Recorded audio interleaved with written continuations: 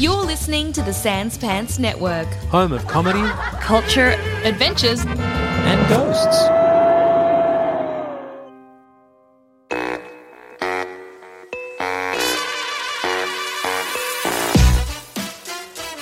Hey everyone, welcome to Bookish. I'm George Dimrellis. This is a show where we ask you what's your story and what does it say about you. Today on the show, she started in Australia, she studied also in Finland and is now based in France. She's a postdoctoral researcher interested in the similarities between music and language in relation to syntax, rhythm, memory, and attention. Anna Fiveash, it's great to have you on the show. Hello, thank you for having me. It's a pleasure. I definitely took that intro from one of your many summaries. It sounded quite familiar. Yeah, thank you. Look, why fix what's not broken? That's how I see it. It was perfect. It was perfect. Nice, yes. So you are now based in Lyon, in France. Although right now the weather's probably a bit cooler, maybe? Weather not amazing at the moment. It's it's been snowing all weekend. It's kind of 0 degrees. But when you're inside, it's okay. It's still beautiful. Yeah. There's still baguettes and saucisson and chocolate and all the good things. So I'd happily take the cold in that, to be honest. That sounds delightful. exactly. And you have the mulled wine, so it's okay. It's fine. You're sounding more French by the second. Okay. So can you speak French? Do you need to speak French being there? So I'm trying, actively learning. It's a difficult kind of language to learn, but when I moved here, I started learning pretty quickly because it is hard to get around without any French. But yeah, I've been kind of learning French. I've been here for almost 5 years now, or 4 to 5. So I can get by. I can have conversations, and I don't sound too much like an idiot. But we're getting closer at that. Oh, that's great. Yeah, that's good. So why did you go there? Why are you in Lyon? So basically it was for the job. So I did my PhD in music and language syntax, the structure of music and language. And I've always been interested in music and language, and kind of you have to find the next job after your PhD. And one of my friends, actually Rebecca Gelding, who you were talking to recently, I think, she's really great at Twitter. And she found a tweet that was just like a screenshot of an email that was a job description for a job in Lyon, looking at music and language and rhythm, which is super interesting. I hadn't looked at rhythm at that stage. So I applied. I had an interview, and then I got it. So I literally finished my PhD and then moved 3 weeks later to France. So I did a bit of my Duolingo before, but finishing the PhD and packing and moving countries, it wasn't didn't have a lot of time to learn. So yeah, that's why I came for the job, and it's awesome. It's really cool. So. Right. Okay. Because we can talk about it with this. So just quickly, and because you started off, it seemed like in psychology before moving to focus on music as well. Is that right? Yeah, and it's music psychology as well. So like my bachelor was all psychology, and the idea was to become a psychologist. But then kind of things changed, and I did a research year, like the honors year in Australia. You guys know what that means. Here I can't explain it like that. So then I was like, okay, well, I needed to do a research project. Love psychology, love the mind. How do people think? But my other kind of love is music. So basically I kind of put those together, and that's how I ended up doing this. And then I just kind of kept following that. So that sounds like the exact idea of following your passion. Oh, totally. Honestly, that's just what I've been doing, and it's worked really well so far. I hope it keeps going. Yeah. That's great. So is that when you say you were into music, like I'm assuming more than just like I like listening to some songs. Did you play as well, or like when you say into music, what does that mean? Yeah. So I was playing classical guitar since I was about 6. So I tried piano, but it didn't work out. So I was like, oh, guitar is so much cooler. When you're 6, you want to play guitar. So I was, learning guitar, got really into classical guitar. So up till I was maybe 18, and my parents told me they'd stop paying for it. So then I kind of stopped classical and went more into kind of writing songs and just playing for fun and singing and everything. So yeah, I guess all of that background kind of led me into this as well, because you need a bit of music knowledge to be able to do the good music research, because if you have to make the stimuli and everything, you need to know a little bit about it. So actually a lot of people in my field are musicians, which is really nice. And when you go to conferences, there's lots of dancing and jamming and stuff. So it's really cool. That is cool. All right. That sounds like a lot more fun than other conferences, to be honest. I really think it is too. Yeah, a lot less dry. Yeah, totally. So let's go with the book. That's really interesting. So because I actually want to talk about Yeah, it sounds perfect. So let's go with your book, and then we'll jump around from there. So your book of choice for today is? So I have it right here. I'll show you, but no one else can see. But it's called Music, Language and the Brain by Anirudh Patel. And this is kind of like the tomb of music and language research. It's from 2008, so it's a bit older, but it still has all of the kind of foundations, I suppose, across all of the different ways that we could look at similarities and differences between music and language. And that's because it sounds like this is a relatively new field in terms of trying to scienceify it, because obviously the discussion of music and language, it seems to be ancient, but in terms of trying to actually look at the, I guess I've got to say, neurochemical makeup of what the similarities are, is that relatively new? Beautiful. I wouldn't say chemical, but maybe neurobiological. I was trying to say fancy words. I don't know what it sounded good. I'll take it. It did. No. Thank you for correcting it. There's chemicals involved. Yeah. No. Neurobiological makeup. Yeah, because how the brain reacts to what it's hearing, essentially, and the similarities between the two. So, I mean, yeah. With that, okay, so what is that? Like, how are they similar, I guess, is the first question. And is that a new like, I'm guessing did people always know that these things were similar? Actually, take a step back.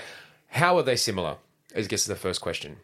Okay, these are lots of good questions. So I'm going to start that's why I'm trying to go slow. Yeah. So I'm just going to go with the backwards thing. So the idea of music kind of as a communicative thing, like I don't want to say as a language, but as a way to communicate is very, very old. Like you've got the ancient philosophers, Darwin, Plato, like everyone. I don't know if Darwin would be classified as a philosopher, but anyway, you have a lot of people in the olden days saying that, music is really important and it's great for the brain. And obviously music and language have both been around forever. And there's lots of kind of evolutionary things there, which we could discuss later a little bit if you want. But the idea of actually looking at music as a formal kind of scientific exploration pathway is pretty new. I'd say the last 20 or 30 years. No, more than that, maybe 40 years. I started 10 years ago, so then it was 20, maybe 30, 40 now.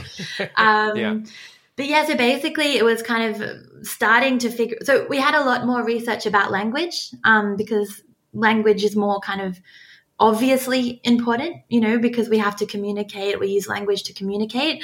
But people started thinking, okay, maybe we can find similar kind of neural responses in music as well. So there's a lot of cool things. So when you make errors in language, so if you make a meaning error, like my dog ate socks for breakfast, something like this, your brain has this specific response, right? And so people were trying to say, what if we can find this specific response in music too? Like, does the brain do the same thing? So it kind of started like this, looking at if we kind of make a really bad chord, like you're playing a nice piece of music and then you go, like this out of key thing, does the brain respond in the same way? And actually what they found was it wasn't the same as the meaning response in the brain. So it wasn't like we call it semantic, if the meaning of language or the meaning of music, but it was more a structural response. So if you have like a grammatical error in language, for example, I'm not good at coming up with these quickly, but like dog, cat, ate pizza, something sure. like that. Like you're good at this. Okay. Getting the words wrong, I guess. Yeah, that's what you mean. Like a more fundamental flaw than just like a meaning being strange is like, right. Yeah. Because exactly, your dog could eat socks for breakfast. You just wouldn't expect it, right? But with the syntactic error, the structure is bad. You can't say that in language. So it's kind of similar in music. If you have a really out of key chord, your brain responds in the same way as if you have a grammatical error in language. And this is kind of indistinguishable, this has kind of happened. This is also Ani Patel who discovered this kind of the really close similarity in how the brain is responding in music and language to these structural errors. And that's kind of really cool and suggests that maybe we don't have separate brain areas to do a very similar thing, actually. It's just we use the same brain. It's economical, right? We use the same brain areas to kind of process both music and language. So this is kind of a general area. Yeah. Yeah, no, that's. I mean, that's. There's so much there already. Okay, so the first thing I'd want to ask, and this might be impossible to answer, but maybe the studies haven't been done. But is that a learnt thing? Like, as in, is that something which, when it comes to music and rhythm, not rhythm, although I want to talk about that as well. I'm very interested in the rhythm side of things. Yeah. But in terms of the notes, I guess it's interesting because, like, we're talking about harmony. We're talking about an off key. Does it always sound off to everyone? Is it so foundational a sound that we all agree on what it just sounds wrong on a human level almost? Is that how they've proven it, or is there any proof on that? Is there theories about that?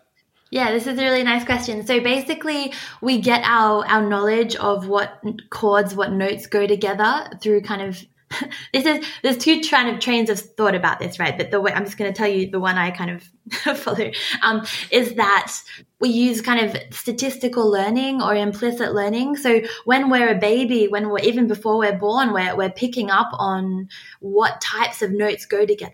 Right. And that's statistical learning. So even when you're learning a language, you say, okay, these types of words always go together and these types of notes always go together. So as you get older and older and you have more exposure to that musical or language system, that's how you kind of develop this really strong sense of what sounds good and what sounds not good.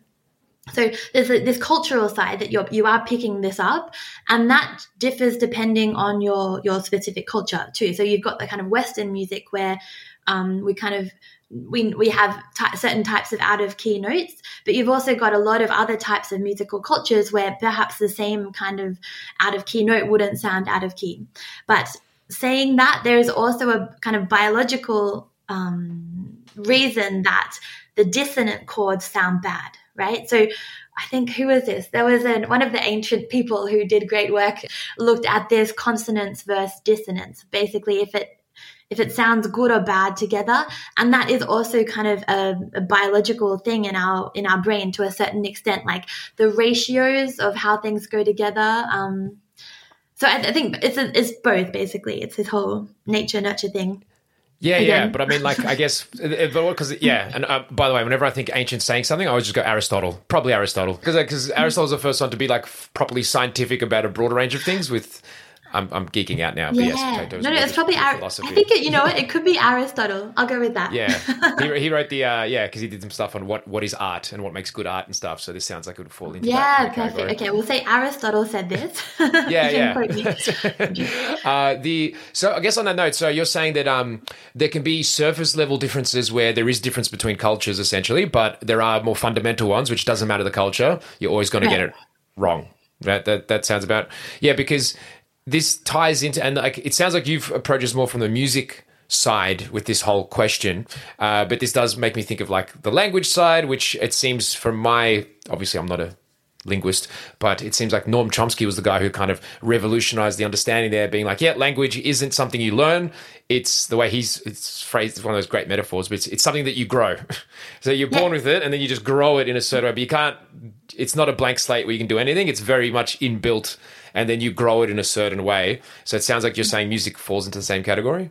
So this is really interesting because this is kind of the big debate in the whole of science, right? Like, do we have it to begin with or do we grow it, basically? And I think Noam Chomsky's argument was that language is so complex that we can't just learn it, right? There has to be something in our brain, and it's this universal grammar. Like, we have this in our brain already, and then we kind of switch some switches depending on what language we end up in, and then we can learn the language. Whereas the more statistical learning side is saying, look, we have so much input from our environment, like all the time. And when you're young, like parents are speaking to you in this infant-directed speech, really emphasizing the segments in the syllables between words, everything.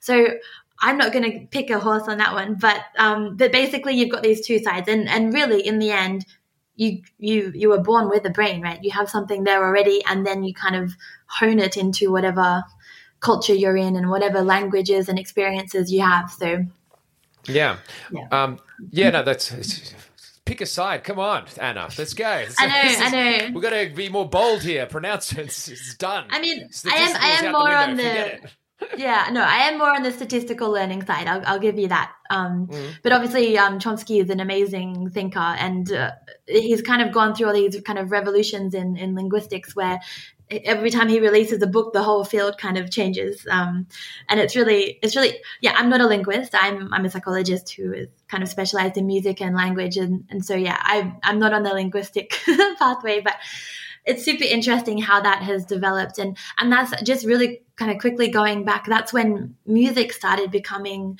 more of something that people were kind of really able to study, when some Lerdahl and Jackendorf released a book looking at generative musical syntax, basically. It's called The Generative Theory of Tonal Music. And they kind of put in principles that were kind of similar to the linguistic principles. And from that was 1983. So that was kind of the first formal, I mean, there were ones before, but this was the first one where you could really say, okay, I'm going to test this. And I guess that's where the science side kind of came out a bit stronger. Yeah. I mean, like because it's just that foundation, because that core value, because you mentioned it somewhere, but like, because I guess one of the examples I think of is, I'm not a musician at all, but like I actually played a bit of guitar when I was younger, but not much, and stopped not very well. But I have some slight appreciation, and the piano as well. Like, at least I understand chords and like how logic of what they are. And I always noticed one thing I always found was funny is if I'm sitting on the piano, all I have to do is press one of the notes a few times, and then my brain kind of goes, okay, and then you start going up the scale from that note, and your brain knows where the next note is meant to be, and then you just reset it, you just go play the next note, and then you can like kind of go, and then you're like, oh no, that should be flat. And I always wonder how much that is like innate, or whether that's like, whether you're learning that, or that's just the harmony of the universe, essentially. So is there like that's definitely learned, I'd say. That's learned, okay. But the fact that those notes are the ones that go together could be more innate in terms of the acoustic structures of that, if it's consonant, but then we've kind of created these kind of scales and everything. But like that's us putting a human attempt on these naturals, because I guess this is why I find it so interesting, because when you talk about music and language and how its impact on the brain, I guess it's like, are there sounds in nature which sound better? Because that's kind of what we're saying with this. We're saying there's certain sounds which sound better or not, and like then we're just formalizing it almost, but it's already there in a neurobiological sense. Perfect. Yeah, I totally say that. I think that's I think it was Aristotle actually who said magic. But I think it's something to do with kind of the frequencies in the pitches as well. So when you play a note, that's a certain frequency. So an A note on the piano, the middle A is 440 hertz, I think. And then you can kind of play kind of harmonics of this, and you can kind of different notes because of their frequencies and how they interact in your ear. They actually sound better. So our ear, in the kind of inside in the cochlea, you kind of have this kind of, I won't go too much into detail. I know it's a bit boring, but I'm engaged. Okay, cool. But basically, as you get kind of higher in frequencies, it's harder to distinguish between different notes, basically. So when you're kind of lower, there's kind of a special range for humans that we're really good at, and we can really distinguish very small differences in pitch.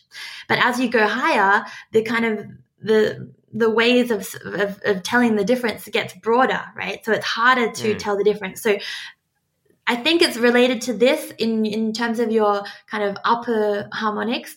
Too much detail again, but basically, if they're not sounding well, if they're not sounding good together, that's also based on your ear and what we can perceive. So I think really we have this kind of innate structure that we're born with, and then based on this, we have created these whole systems. But there are differences between kind of Western music structure, which we know the best, I would say, and different musical structures. So even though we have some similarities in terms of basic consonants and dissonance, like what sounds good and bad generally, there are also differences in the scales. So that just in terms of how they're put together and what goes with what in a larger sense.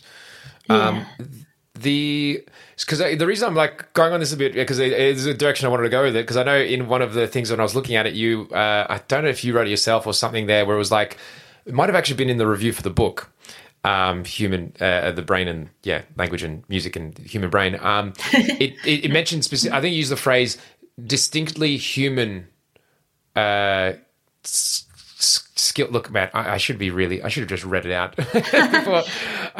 It's what do I have it here? Uniquely human abilities. I think it says something like that when it's describing music and language as uniquely human abilities. It specifically says that in the blurb, I think.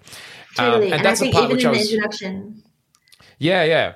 So the fact that it's calling both these traits uniquely human is interesting to me because, like, language, it's pretty obviously in its complexity uniquely human, but like even now I'm not sure. And with music, in a weird way, I guess it almost seems more human appreciating music, but is it uniquely human? I guess so. Like, is that something you would know anything about? Is it uniquely, like, especially with music, which is your skill set?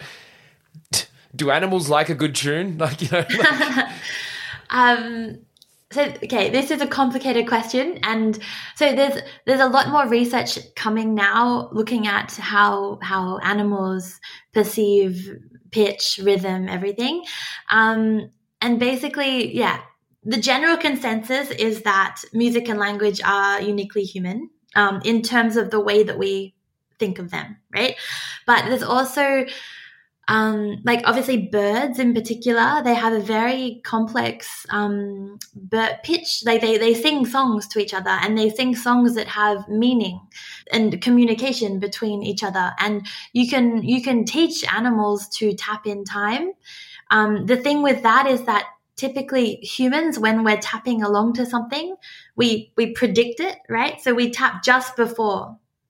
But with animals, they're kind of showing more and more that they're tapping just after. So they can learn the task, but they're reacting. They're not predicting so much.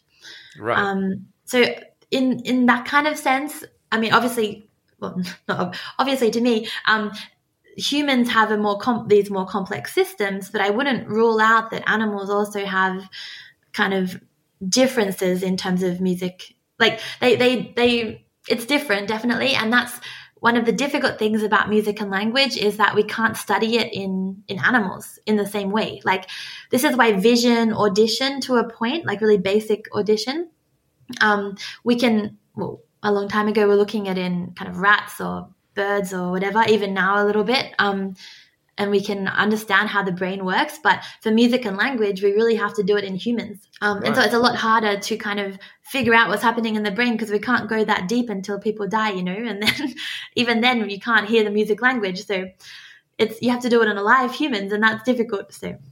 Yeah, I mean, wouldn't it also be better to do it in a live one where you can see the, like, obviously with the recent technology, MRIs and that, to actually see those impacts, you would need them to be alive?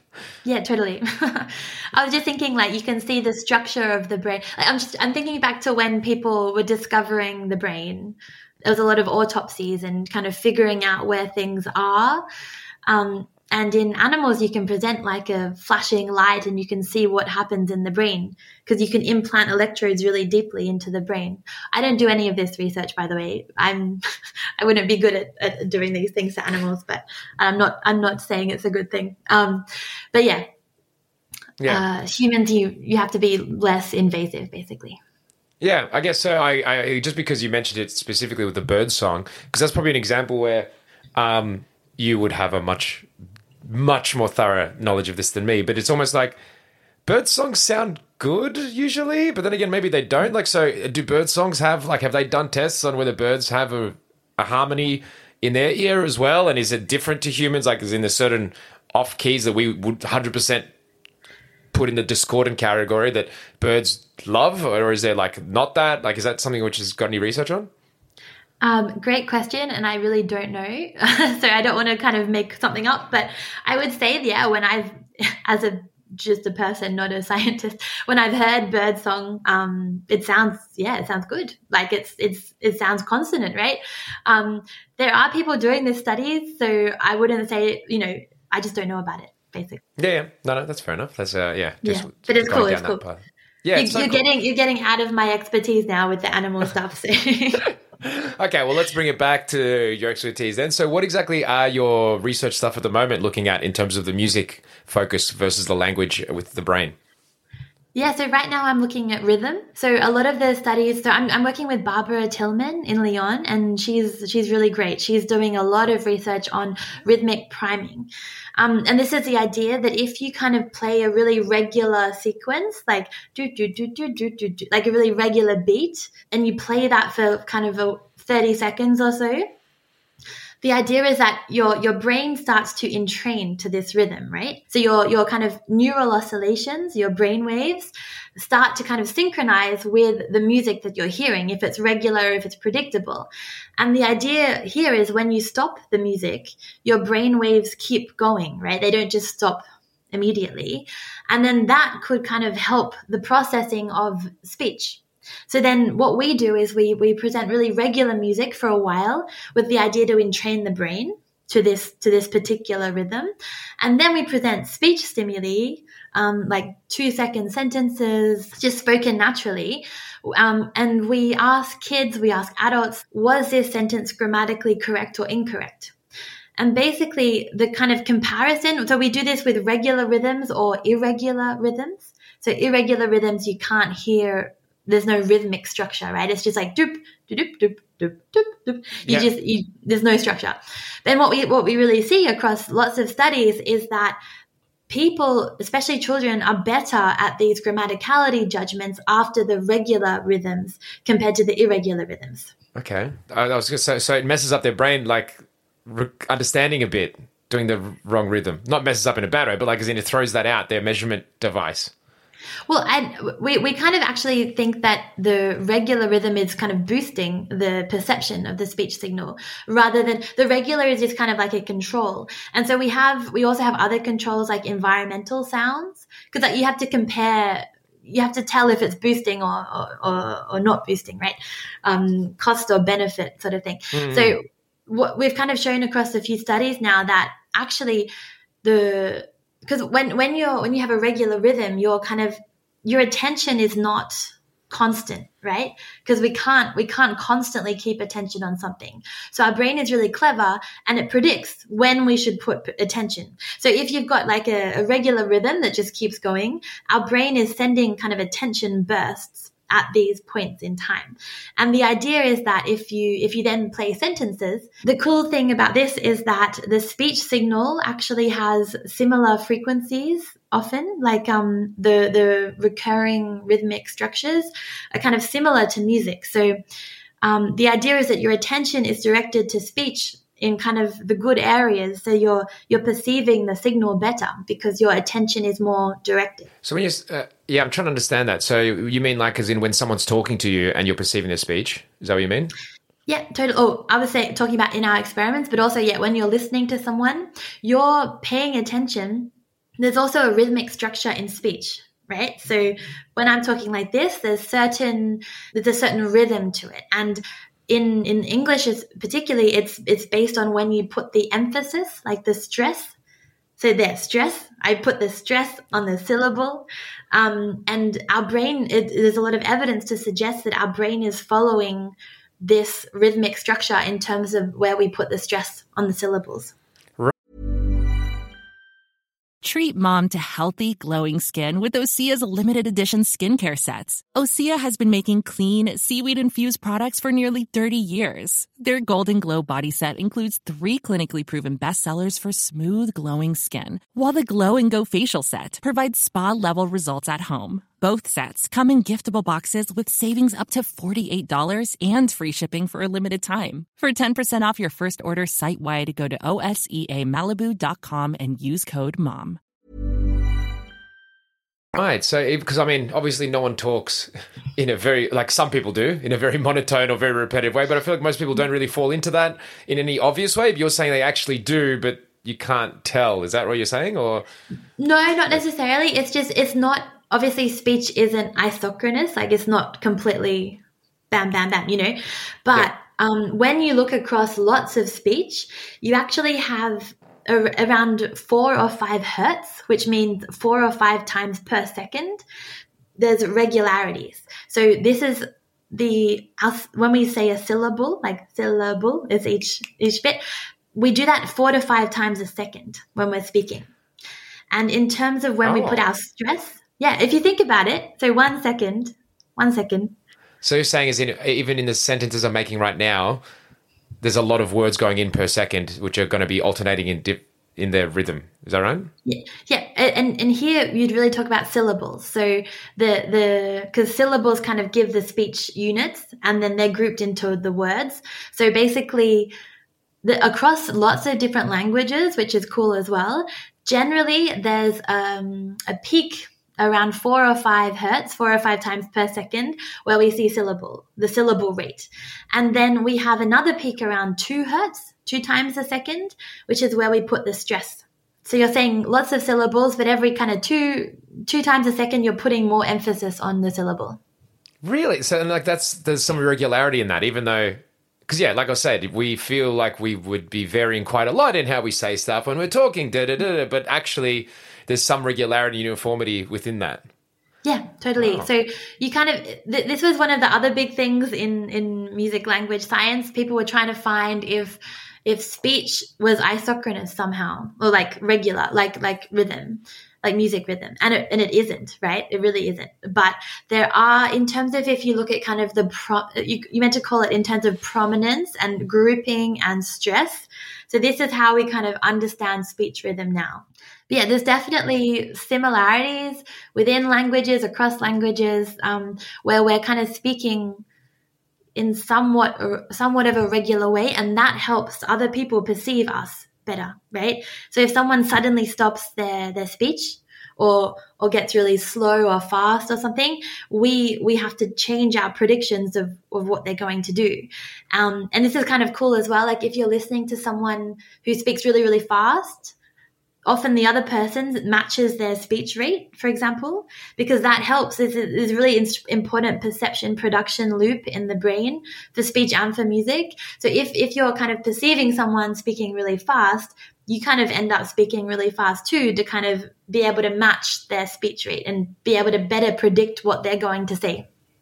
Right. Okay, that's really interesting. Like, I mean, the first thought that comes to mind is, I guess, if you want to be capturing people's attention easily, it would be to really modulate your speech a lot while talking to someone, like go slow, up, down, and all that stuff. That just immediately makes your brain just get high, almost be like, what's going on here? And just pay attention more. Yeah, totally. But also you're ruining their predictions as well, right? It's not just so your brain has to work harder as well if that happens. So do you reckon that could have an impact on people's retention or something like that? Oh, good question. Coming across? Typically, good question. So if you're paying more attention to something, often you remember it better, right? So possibly. Yeah, it's just waking it up, forcing it to engage more than just like sitting back and being like, yeah, I know what this rhythm is. I don't need to do anything else. Okay, as a stand-up comedian, I will try to use this in future as much as possible. Yeah. Yes. Yeah, that's perfect. Yeah. I was just thinking it's a good example with like a foreign accent, because you're not. This is what I get a lot in French, right? It's hard to the speech rhythm. When I speak in French, my speech rhythm is not as a normal French person would say. So actually, really French people who don't speak English have more trouble to understand me because they don't understand the kind of the speech structure of English. But my friends who speak English as well, and I'm speaking to them in French, they understand me a lot better. So if you have you really need to have an idea to be able to predict what they're trying to say, basically. Yeah. To be able to understand it almost in that sense. Like, yeah, that's interesting because like you always think of accents being more about, the sound and like how it inflects, but like you don't actually think about the set rhythms that every language would have, which would all be unique. Yeah, it's super important. Like if you're like, so there's this kind of distinction with languages that are stress timed. So there's kind of similar intervals between the stresses and more syllable timed in terms of the similar intervals between the syllables. So French is more a syllable timed language, even though there's not so much research to support this. I'll put that out there as well. But there's kind of a perceptual difference between French and English, for example. And really, like, I have to be more monotone in French and more kind of specific in terms of when I'm speaking. And if I put too much stress, like I used to go into the bakery saying bonjour, and they didn't like that. They immediately knew that I wasn't French because there's so much, the inflection is too high. It's not the right, I'm putting too much bonjour. Like you have to say bonjour. It's really important. Yeah. So you have to learn the rhythm of the speech as well if you're learning a new language, for sure. There's a lot of differences between speech rhythms and also a lot of similarities. So yeah, we've got it all. Yeah. And I guess that's where like the comparison, like to go the speech thing and maybe in music as well, the best thing you do, obviously it's not a cold double-blind experiment, but looking at completely different cultures and seeing what is the same versus what's different. And that's the best way you can develop some sort of universal theory of music and language. Is that? Yeah, totally. Yeah. And this is happening more and more recently. People are realizing how important this is. And so Nori Jacobi is someone who's really great looking at rhythm across different cultures. So he kind of goes into, I don't know, I think last one was Botswana, I'm not quite sure, into these remote tribes where they haven't been exposed. See, the other thing, it's getting harder and harder to find places that aren't exposed to Western music, but they're kind of finding these small tribes that don't have exposure to Western music and then figuring out, what they find good or bad or what they find rhythmic or their rhythms. And it's really cool to look at this. And this is really important research because we're so immersed in our culture that we have trouble, like we can't look evolutionarily, right? Because the sound can't be fossilized. That's one of the problems. Music and language, it happened, and we have some evidence at some points, like someone made a little bone flute or there's a cave that looked like people might have danced, but we really don't have good lasting evidence for music and language. So it's kind of the second best thing is to go to these tribes where they haven't had exposure to anything else and just to see if they have similarities to the Western music and language. Yeah. Right. Yeah, it's funny that I guess straight away with that, my thought would be that music, there might be variation, like even though I think there's probably would be a lot of universality, but with rhythm's rhythm. Like as in you can't, like stable rhythm's a stable rhythm. Everyone's going to like that everywhere, right? That's your brain's predictive. I mean, it's so fundamental rhythm. Like how could that be different? No, totally. But like in terms of the like syncopation, like what kind of ratios of syncopation are enjoyable? Like I'm not going to do it like do do do do do do do. Like there's all these separate like all these little bits, right? And music isn't just one beat; it's happening at multiple levels. And this is something I haven't said yet, but one of the most important kind of similarities between music and language is in terms of hierarchical structure. And that kind of just means that we're not just looking at something on one level. Like if we have the do-do-do, just one beat, actually there's lots of things happening. You have like your stress, for example, you have a do-do-do-do-do-do-do-do. Like you have kind of different levels of structure, both in rhythm and in terms of the kind of content as well. Like if you look at a language phrase, I think language is often easier to explain, and then you go to kind of the music side. But if you have all your individual words, which are grouped into like little phrases, which are grouped into sentences, which are grouped into bigger structures. So basically the idea is that you're looking at multiple levels, and that's what maybe could be different across cultures. I'm not sure. Right. Because I think with rhythm especially, it's like dancing is obviously a big part of dancing, and obviously dancing is different between cultures. But again, I keep going back to this just because of the human uniqueness thing, and you might not know an answer to this, but do animals dance? Oh, great question. Actually, I do have an answer for this. So have you seen on YouTube, there's all these videos of cockatoos that are like synchronizing with the rhythm? That's what I'm thinking. Like, I don't know if it was cockatoos, but I feel like I remember bopping heads from like, birds or something where they're just hearing something. So yeah, that's what I was wondering. Yeah.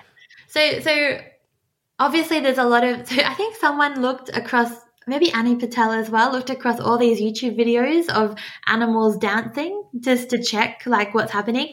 But the problem with that is that we often can't tell if the person behind the camera is kind of giving them a signal, right? Like with the horse who learned how to count. Do you hear about this? Like actually someone behind the camera was giving clues which made the horse understand what he meant them to do. So actually Annie Patel did this study with this cockatoo called Snowy. If you type cockatoo Snowy into YouTube, and they actually, so they played, I think Michael Jackson was his favorite music. And they played it, and the cockatoo would dance, and actually had different levels, like would dance at one beat and then dance faster, like was doing it at multiple levels. And then what they did was they sped up the music, or they slowed down the music to see if the cockatoo could actually follow that. And it seems like it could. So I think definitely with training, they can do it. I don't know how innate it is, but I think, I wouldn't rule it out at all. Let's see. I just want a universal beat. There's a beat to the universe that we all dance to. But even like when you're in a concert and people are clapping along, like some people are clapping on one beat and some people are clapping faster or slower. Like you can see even there in humans, there's a lot of variation on where we're feeling the beat as well. Oh, right. Okay, I thought people were just getting it wrong, who maybe just don't have the rhythm down as much. Yeah. Which I know I do. When I try to talk and clap my hands, my rhythm's way off, but yeah. So I guess on this topic of like what you're studying as well, like what is the actual, and I'm not saying that I think study for its own sake is amazing, but like what is the real world kind of benefits of like what you're doing now with the grammatical prediction thing or anything else related to this? What is like, and it doesn't have to benefit. You can make this many dollars with it, but like, as in, what is the actual like use of it? I guess is it outside its sphere? Is there views to its benefit? Yeah, definitely. So with the rhythm stuff that we're doing now, so basically you've got two sides, right? You've got the fundamental research. So this is kind of what I'm really interested in. How does the brain work, right? That's kind of this fundamental question, like are music and language processed in similar areas, and what does that mean? But you've also got this really applied side, especially in terms of rhythm, because there's a lot of, so the stuff we're doing, if we can help people predict speech who have troubles with prediction, for example, we can benefit their language processing. So we've been studying children who have developmental language disorder. It used to be called specific language impairment, and also dyslexia. So if often one of the theories behind why people with dyslexia or DLD is a developmental language disorder have trouble with phonological awareness or reading or kind of speech processing sometimes is that perhaps their neural oscillations aren't tracking or aren't synchronizing so well to the speech signal. So if we can train, like, because music is so regular, so predictable, we can use music to kind of train these neural mechanisms to help the speech processing. So it's really applied here. And there's a lot of research looking at music training in general and music rhythm training in particular to kind of boost different types of language skills. And there's a lot of research kind of getting bigger, is kind of more recent as well, but we're getting a lot more kind of evidence to suggest that music rhythm training can help language processing in typically developing children and also children with developmental language disorders. So it's really applied on that side as well. Yeah. I mean, surely that would mean there's benefits for the other side of the age spectrum. So for people getting older and trying to have memory impairment, like that could help there as well, I guess. Totally. Like there's a lot of research on dementia. No, everything you're saying is good. Yeah.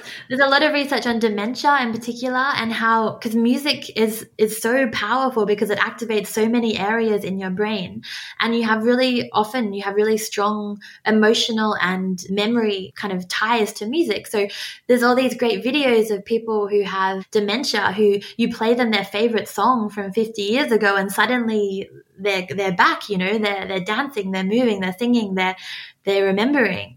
And same like with Parkinson's disease, often they have trouble walking regularly. There's a lot of kind of staccato, not able to move fluidly, basically.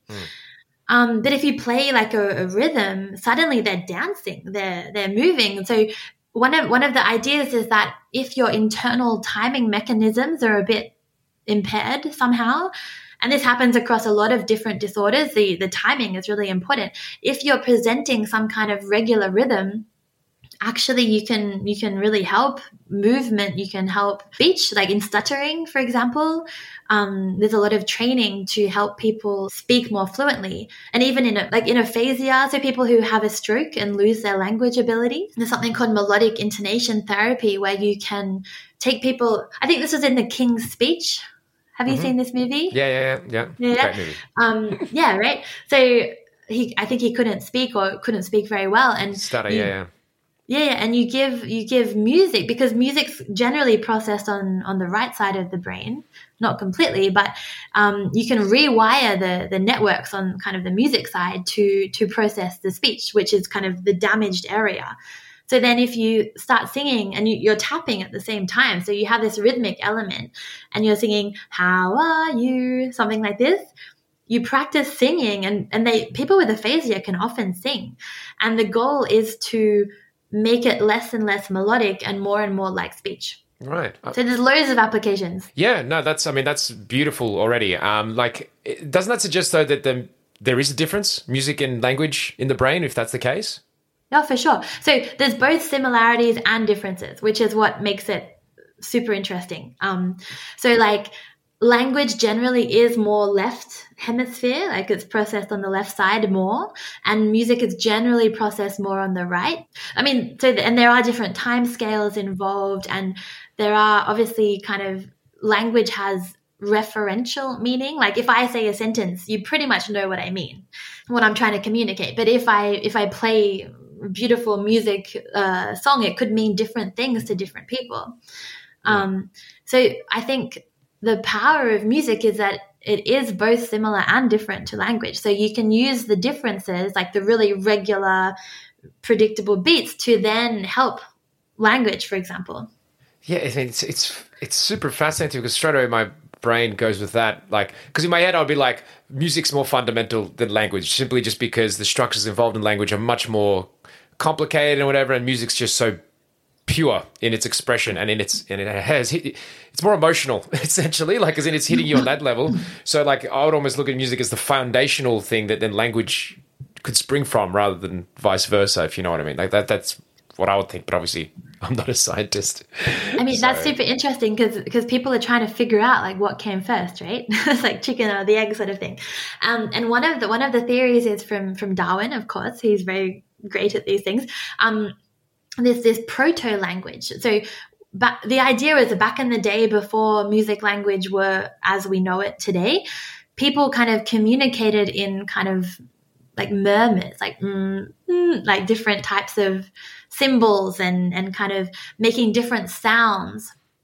And basically the idea is that this system, so music and language were combined, right? We just made these sounds and it got more and more complex. And as it got more and more complex, language evolved for this is called referential meaning, like non-ambiguous. Like you need to go to the shop and buy milk, you know, whatever. It must be milk. Yeah. But we got really specific. So as our social groups got bigger and bigger, we needed to find a way to communicate, right? So the idea here is that language developed to be able to communicate more specifically, and music developed for the kind of more emotional side to kind of communicate emotions. There's a lot of theories of evolution of how music and language separated, what came first, whatever. But I really like this idea that there was initially some kind of thing that was a combination of both, and then we kind of split. I guess it makes sense from the idea that if you're starting off with grunts and growls like what a monkey would do, then slowly that would just get more elaborate without having any detail to it. So it would just be more basic, and then okay, yeah, that's okay. And like the best way you can hear it, if you can't do anything else, would be modulating the pitch and the sound, because like means scared, but means come over here, like as in so and that's that very cool. That the whole sad is kind of the lower pitch and the more slow. That I think that's very innate, actually. How we prescribe these emotions to sounds. So I think that's really super interesting, and I always find it interesting how similar languages are to each other. Actually, like there's pretty much a direct translation of every word. Like if you go from French to English, for example, even though these are quite similar. I don't know. I find it really interesting. But there's a lot of theories about, how music and language evolved, basically. But typically, I think people think that it evolved from something that was similar, and then the different important elements of each music and language were kind of developed. Yeah. Which I really love that theory a lot. I've never heard that before, and just because it puts music on the equal level almost with language in a way as a form of expression, even though totally we need language to survive in society. But it puts music on that. Okay. That's cool. We actually did a study about this to see if we could kind of try to create evolution in the lab. And it was kind of cool. Like, we made these words that didn't mean anything, like Bafi Paga or something like this. And we recorded them and we gave them to the first participant. We said Bafi Paga, and the participant had to repeat it. Bafi Paga. And we told the participants what it meant, like this is grass or this is hill or whatever. And then the next participant on a different session heard the production of the first participant, and so on. So it was kind of this idea of kind of a generational change, and you see how things change. And there were kind of differences between the speech and the pitch people used for emotional things, and the pitch people used for referential things. So if we were trying to say, this is a stone, this is a tree, people were more close on their syllables, like they were better able to recreate the syllables. But if we say, this is sadness or this is tenderness or whatever, the syllables weren't so precise, but the pitch was really different. So that's so cool. I don't know if this is too much of a deep dive for anyone outside of me and you right now, but I find that just so interesting. Like, because even in a communication point of view, it's almost like if you can remember that. I think sometimes I know I have this habit horribly growing up where I just would not pay attention to anything. So like, I feel like appreciating that can actually make you communicate better, because you like understand what you're saying and what you're trying to get across almost. So that's really, I love that. Yeah, that's cool. So I think we were kind of the first people to try to show as evolution in the lab, which is almost impossible, right? But we have tactics like this, which is kind of cool. I find it really interesting. Yeah, well, I mean, you've studied now for how many years, so it's understandable. Yeah, a while now. It's good. Yeah. Now, look, I could sit here and talk about this stuff all day, but I feel like we're going to get lost in the weeds if we go too far.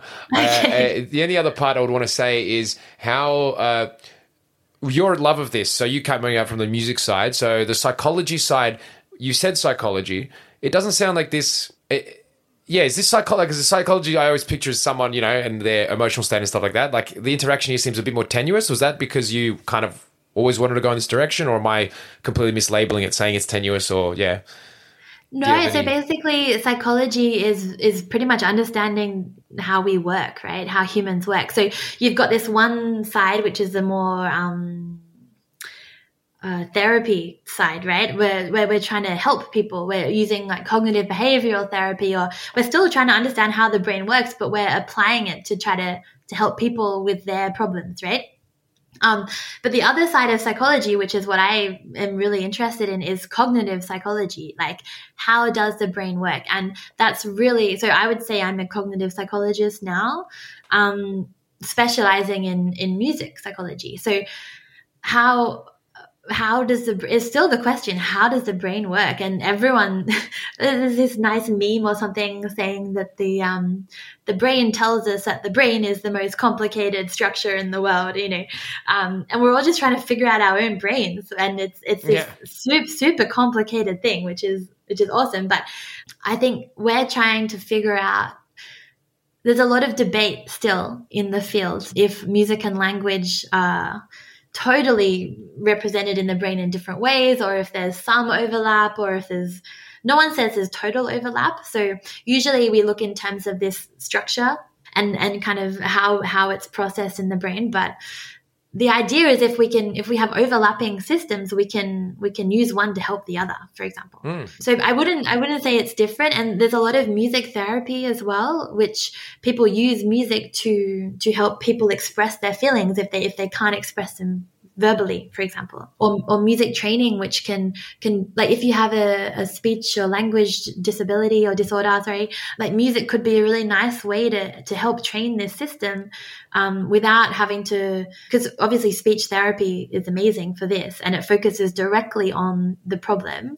But music could be another way, kind of more motivating, fun, social way to activate and help these systems without having to focus on the same thing over and over. And there's so much extra to music, like the emotion, the repetition, like everything that really helps it kind of really activates a lot of the brain, whereas language is maybe a bit more specific. So I think music is really useful for that. Yeah, and I guess, okay, and one last thing before we sign off, and this might be, is all music the same? Or is it like, and like, is there... You know, like there's the classical music, the grand, big music, and then there's like obviously the more simplistic, but like pop, run-of-the-mill, generic sort of stuff, which is kind of just very simplistic. Is there like a noticeable difference in the appreciation of each of these forms? And is there a difference in how like people engage with it? And like, I don't want to use the word better, but appreciating a more complex piece of music is more engaging of all the facets of your brain, let's say. I'm totally leading you in a direction here, how to answer the question, which you can totally go in a different direction. But like compared to like pop, you can be like, well, you like almost would you be like, oh, you're missing out just listening to that. You could lose this and it's actually better for you in all of these other ways beyond just obviously it's fun. Yeah. Do you know what I mean? Yeah, I know what you mean. And I'm not going to pick a horse on that one either. But I think obviously the classical music often has a lot more expression and structural complexity, which is very, very valuable. And you had this whole Mozart effect from a while ago. Like if you play your baby Mozart, they're going to be smarter, like this whole thing. And this has been debunked now, right? It's just music in general is great. And often, I mean, because it's like simplistic, like pop music, for example, it's still very rhythmic and very repetitive and good for your brain. Like I don't think one type of music is like better. I'm putting my quotation marks here. But I think all types of music, if you enjoy it and if it brings you emotion, if it if you feel it, yeah. Like my old PhD supervisor is looking at aggressive music and whether this, like what happens with people who love this really, really aggressive music. And actually it just matters that they love it, right? It doesn't matter what it is really. So it's more how you perceive the music and how it affects you, I would say. All music is good, we'll say. Yeah, no, that's, look, I was trying to catch you on something, but no, you pay.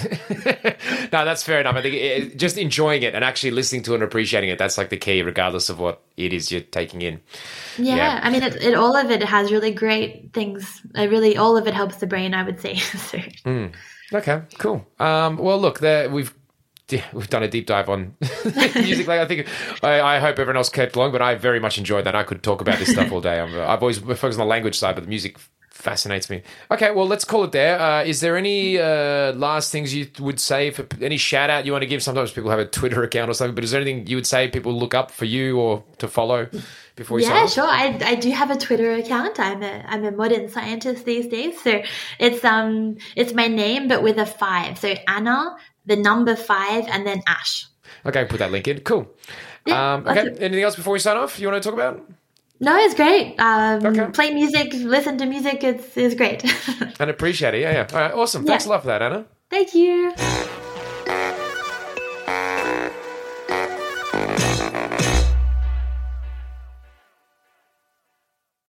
Thanks for listening. If you want to help support this show and all the other shows we do here at Sans Pants Radio, then why not subscribe to SansPantsPlus.com? For as little as $5 a month, you could have access to a whole bunch of bonus shows and content. Once again, that's SansPantsPlus.com.